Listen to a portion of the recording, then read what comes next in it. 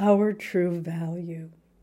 In the first few years after Swami Kriyananda started Ananda, a number of Swamis from India visited us. Most of them were not well known and were traveling alone without any entourage, but they brought with them the authentic spirituality of India. Perhaps it was Yoganandaji's way of helping to imbue our lives and Ananda's work for the future with deep spiritual vibrations. One of these Swamis said something in answer to a question I put to him that made a lasting impact on my life. I asked, how do you develop the kind of dedication that enables you to stay on the spiritual path for your whole life?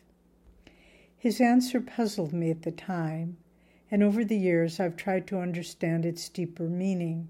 He replied simply, don't compare yourself to others. That was it. We'd never met before, so his response couldn't have been based on seeing something in my behavior. But high souls have a deep sense of intuition that enables them to pierce to the heart of things. Over time, I could see how his reply had hit home. I saw how most of my training in life was to find my value by comparing my performance to that of others. Am I better than my classmates? How much better? Am I the best? Were questions that ran through my mind. I wanted to do well in school and work, but my only gauge to judge my value was to compare my performance with others. This kind of thinking may get you to the top of your class or job, but it has its limitations in our spiritual growth. Recently, I read an article by a psychologist about something called goal orientation theory. According to this, there are two kinds of goals. One, performance-oriented goals, also called ego goals. I'm not making this up. And two, mastery-oriented goals, also called learning goals. With performance-oriented goals, we try to show others how well we're doing and are concerned about how they judge us. With mastery-oriented goals, we seek challenges and try to overcome difficulties, and our primary concern is self-improvement. This psychological distinction reflects the same thing that the Swami told me years ago. By comparing ourselves with others, we're stuck in a world of smoke and mirrors in which all we see are distorted reflections of who we really are. By seeking inner challenges and personal growth, we move towards self-mastery, wherein lies our actual value. And in the ultimate realization of our oneness with God, we find truly the only thing in life worth achieving.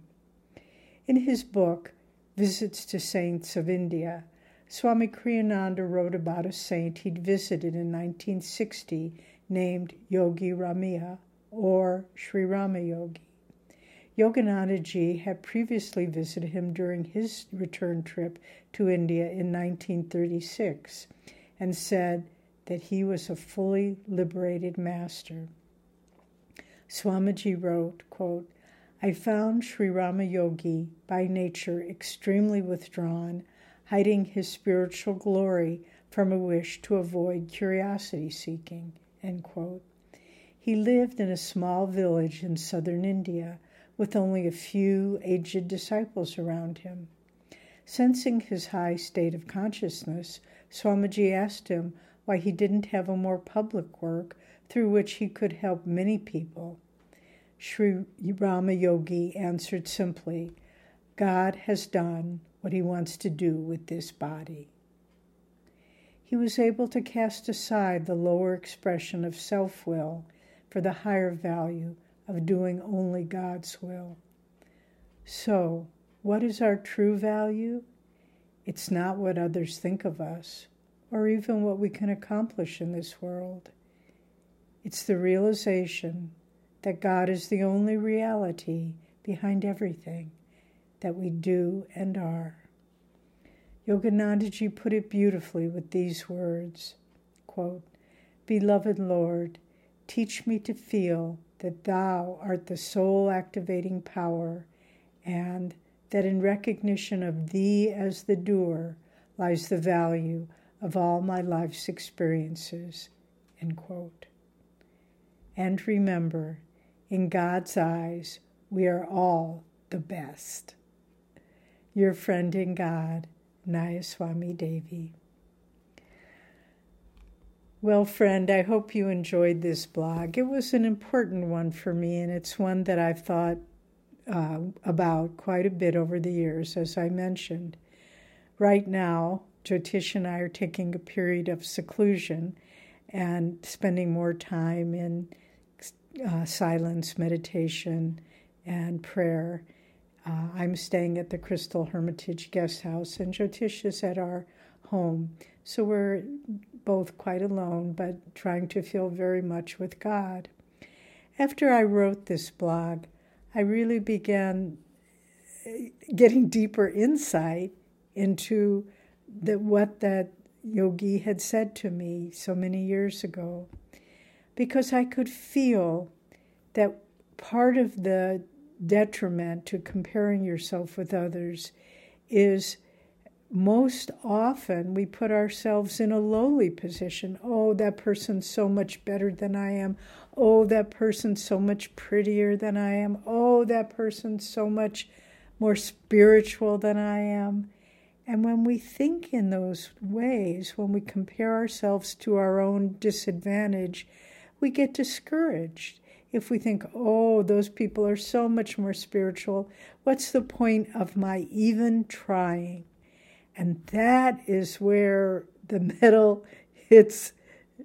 rubber hits the road, I guess is the expression.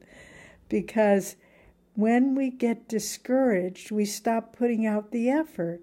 But if we can say, maybe I'm the very back of the racing team, maybe everyone else in the race is far ahead of me, but I'm going to keep running. This was something that a friend of ours said to us some years ago.